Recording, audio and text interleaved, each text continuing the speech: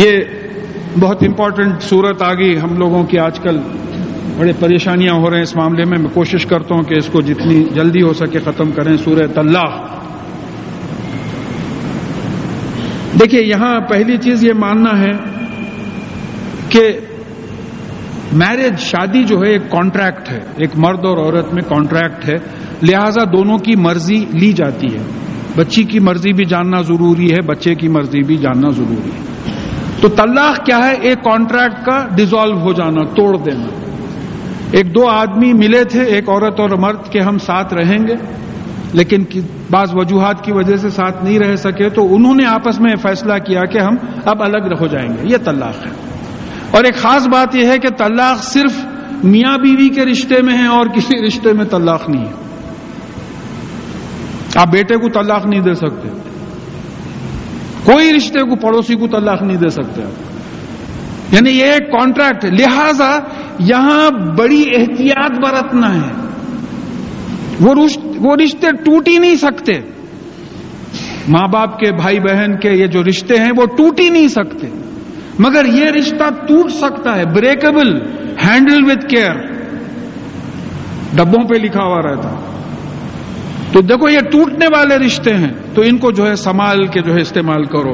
اب اس کی جو پہلی بات آئی ہے وہ سورہ بقرہ میں آیت نمبر 226 سے 242 تک آئی ہے، جس میں جو ہے پہلا جو پروسیجر بتایا گیا وہ یہ ہے کہ بھئی اگر میاں بیوی میں انبن ہو جائے کسی بات پہ، تو کچھ ان کے لوگ، کچھ بیوی کے لوگ، کچھ میاں کے لوگ بیٹھے اور کوشش کریں کہ بات یہاں کی وہاں ہو جائے. چلیے بات سیٹل ہو گئی، نہیں ہوا، طلاق ہوئی. تو اب یہ بات آ رہی ہے کہ طلاق کب دینا ہے؟ کہ بیوی کا جو ہے حیض سے پاک ہو، وہ پیریڈ سے طلاق دینا ہے. اسی آیت سے بات شروع ہو رہی ہے.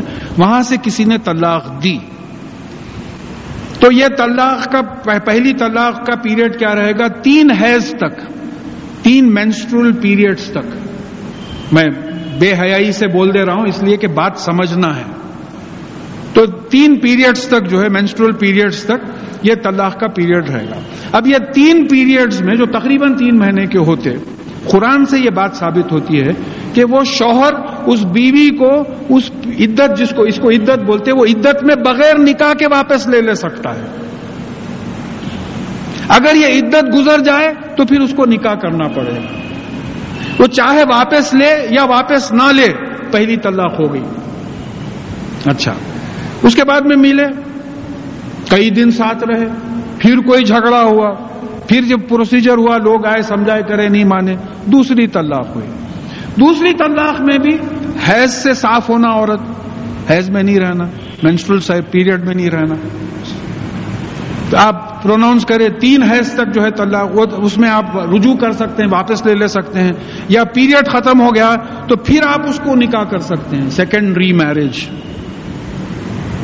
یہ 2 ہو گئے، اب ختم ہو گیا چانس. اب اس کے بعد پھر ساتھ رہے، پھر ایک آدھ وقت بات ہو گئی ایسی، پھر الگ ہونے کی بات ہوئی. تو اب یہ 3rd طلاق کے بعد عدت تو رہے گی کہ اس 3 پیریڈز میں کسی اور سے شادی نہیں کر سکے گی وہ عورت، لیکن شادی اس سے واپس نہیں ہو سکے گی. کب تک نہیں ہو سکے گی؟ کہ اتفاق سے یہ عورت کی شادی کسی اور مرد سے ہوئی ہو اور وہ مرد نے بھی اس کو طلاق دے دیا ہے. تو اس وقت اگر یہ دونوں چاہیں کہ بھئی نہیں ہم ہی ٹھیک رہ سکتے ہیں تو اس وقت ہو سکتی ہے. یہ سیکنڈ میرج آپ ارینج نہیں کر سکتے ہیں، لعنت آئی ہے ایسے لوگوں کی. اتفاق سے ایسی بات اگر ہو جائے، لوگ ارینج کر لیتے ہیں، اللہ تعالیٰ کو نہیں معلوم، بک ایڈجسٹمنٹ، یا آپ چارٹرڈ اکاؤنٹنٹ کو بتا لیں گے، انکم ٹیکس ڈپارٹمنٹ کو بتا لیں گے، وہاں کیسا کریں گے آپ. تو یہ باتیں ہیں.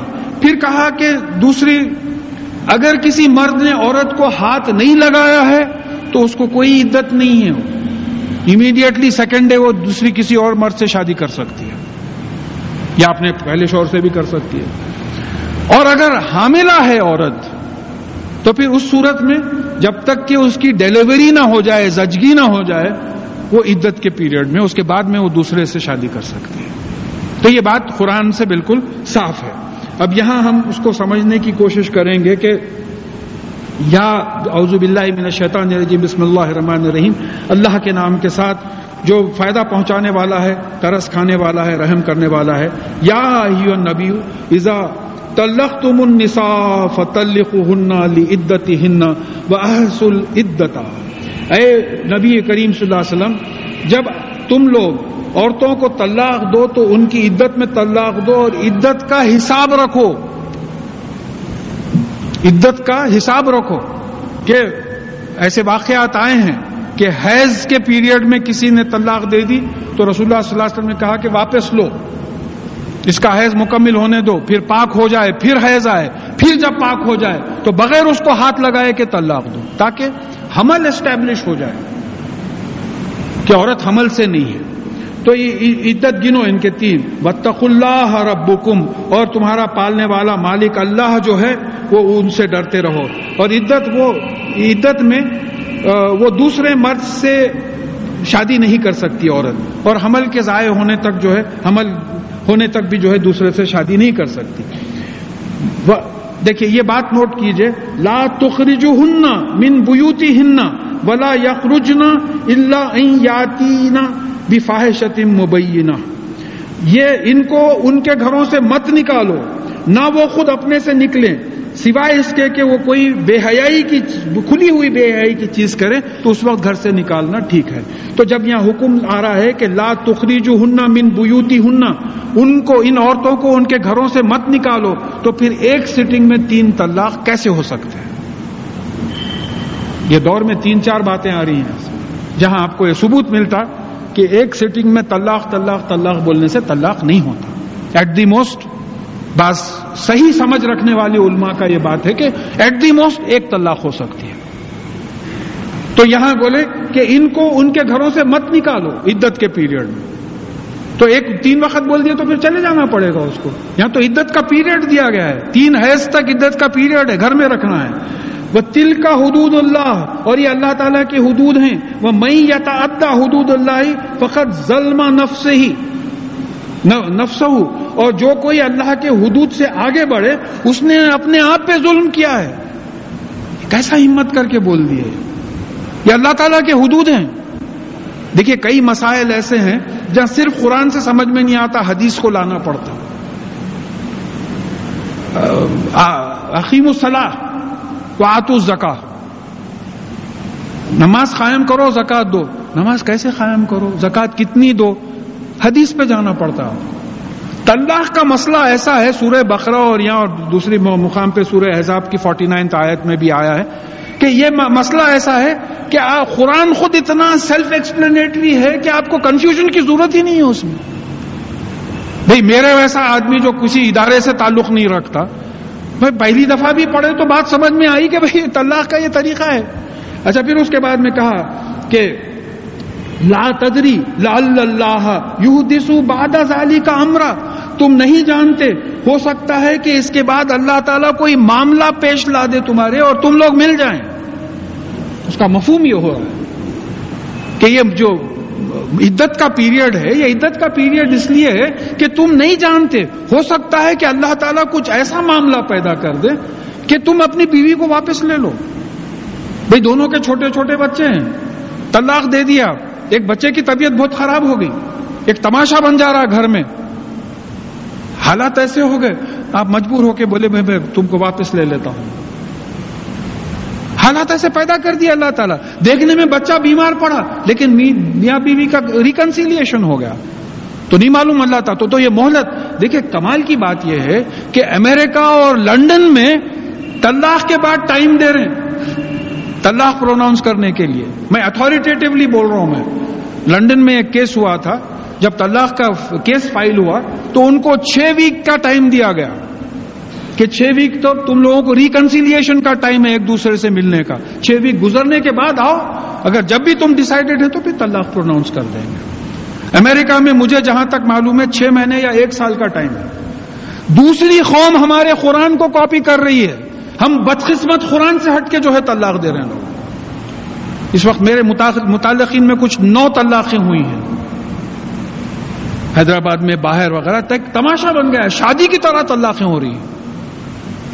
تو یہاں یہ بات سمجھنا ہے کہ کیوں ہو رہا ہے. You have made it that easy, طلاق طلاق طلاق گیٹ آؤٹ. ویسا نہیں ہے یہ.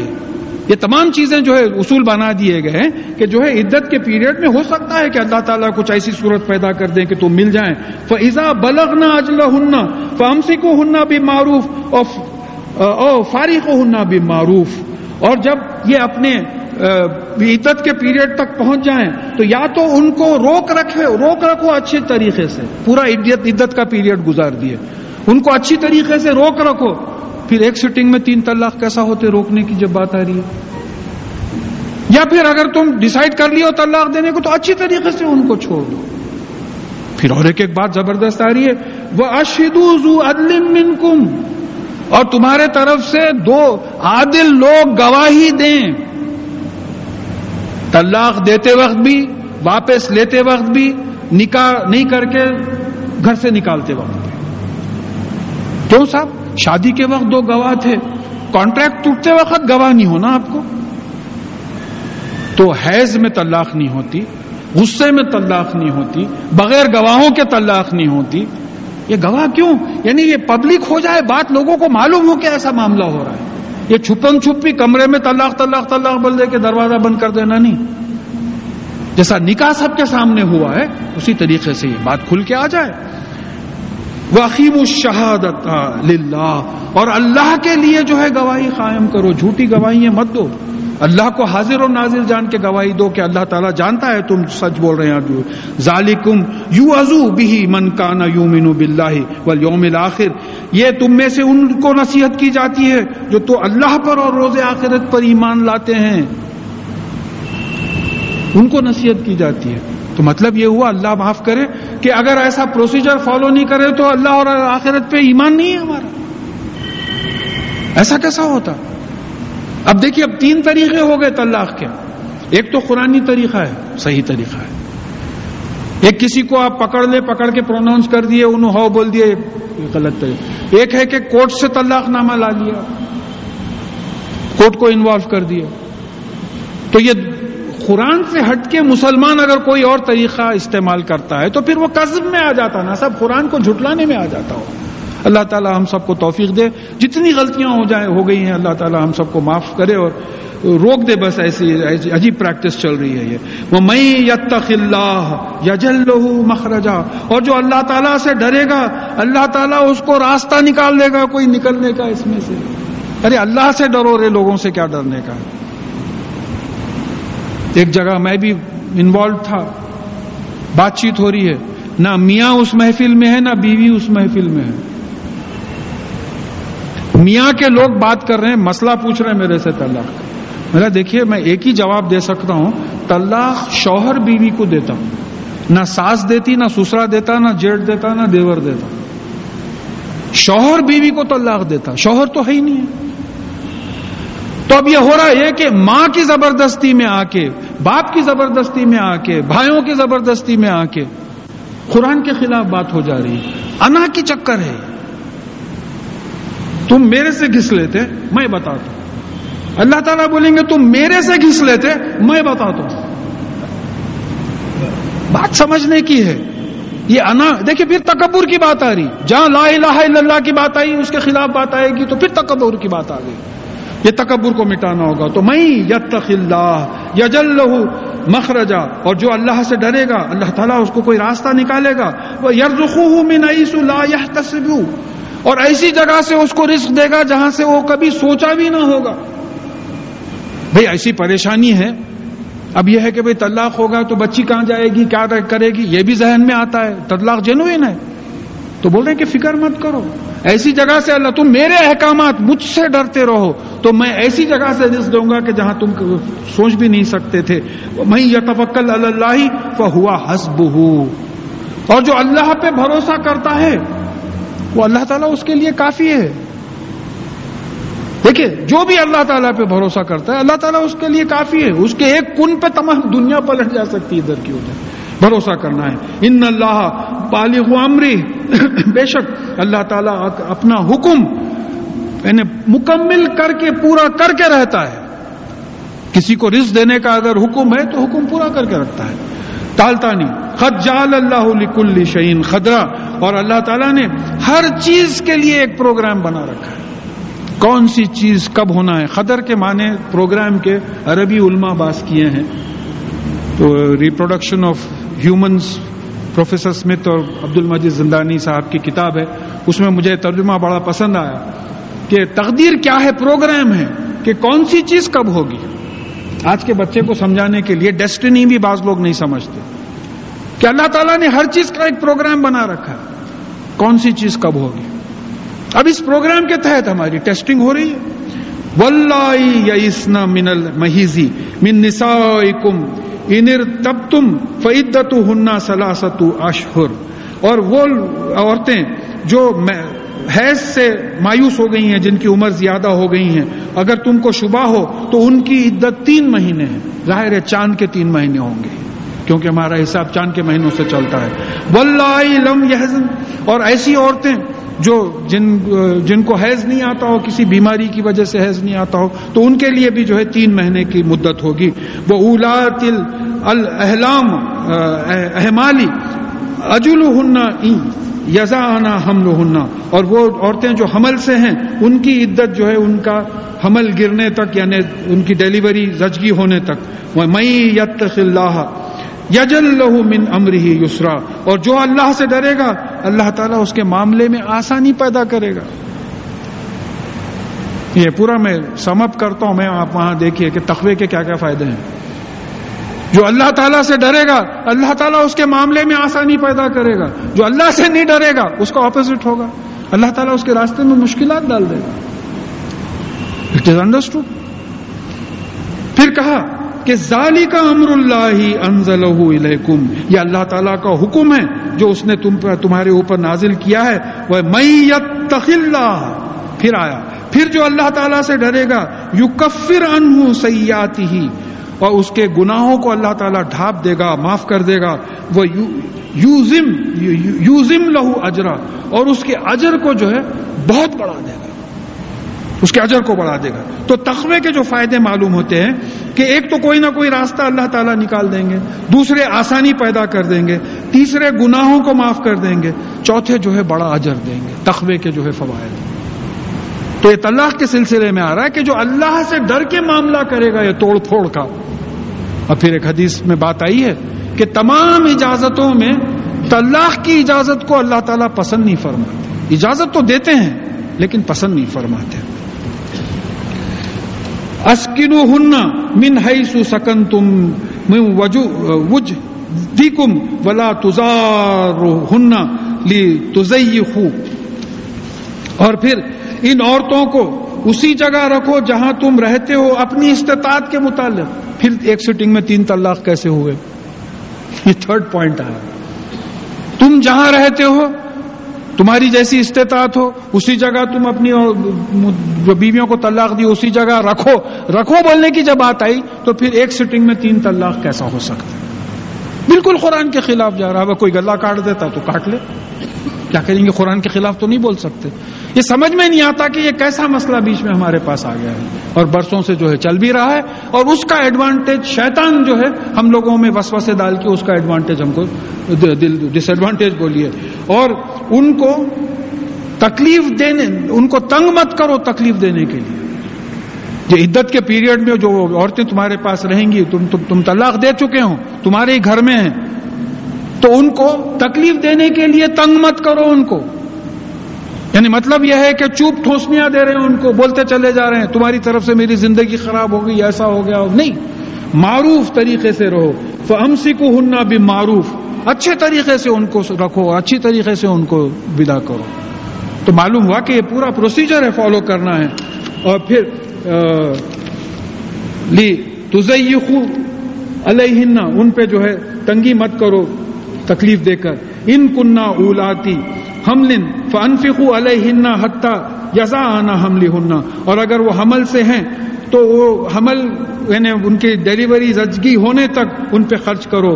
فإن ارضعن لکم فآتوہن اجورہن, اور اگر وہ بچے کو دودھ پلاتی ہیں تو ان کو جو ہے دودھ پلانے کی اجرت ان کو دیا کرو اپنے متعلقہ بیویوں کو.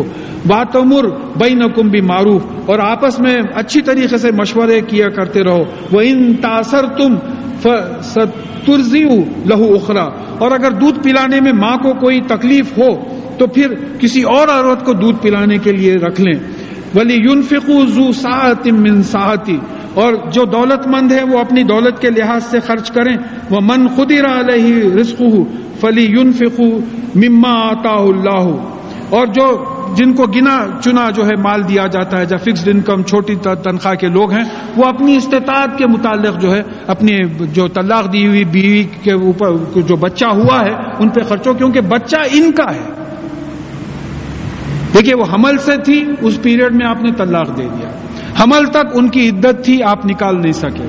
حمل کے بعد وہ چلے گئی، لیکن آپ کے بچے کو دودھ پلا رہی ہیں تو دودھ پلانے کی اجرت ان کو دو. اگر وہ نہیں پلا سکتی ہیں، کسی اور کو رکھ رہی ہیں دودھ پلانے کے لیے، تو پھر ان کا جو خرچہ تم برداشت کرو. تم اگر مالدار ہو تو زیادہ مال دو، غریب ہو تو اپنی استطاعت کے لحاظ سے دو. لا یکلف اللہ نفسا الا ما آتاہا، یہ اصول ہے کہ اللہ تعالیٰ جتنا دیتا ہے اس سے زیادہ کسی پہ تکلیف نہیں ڈالتا.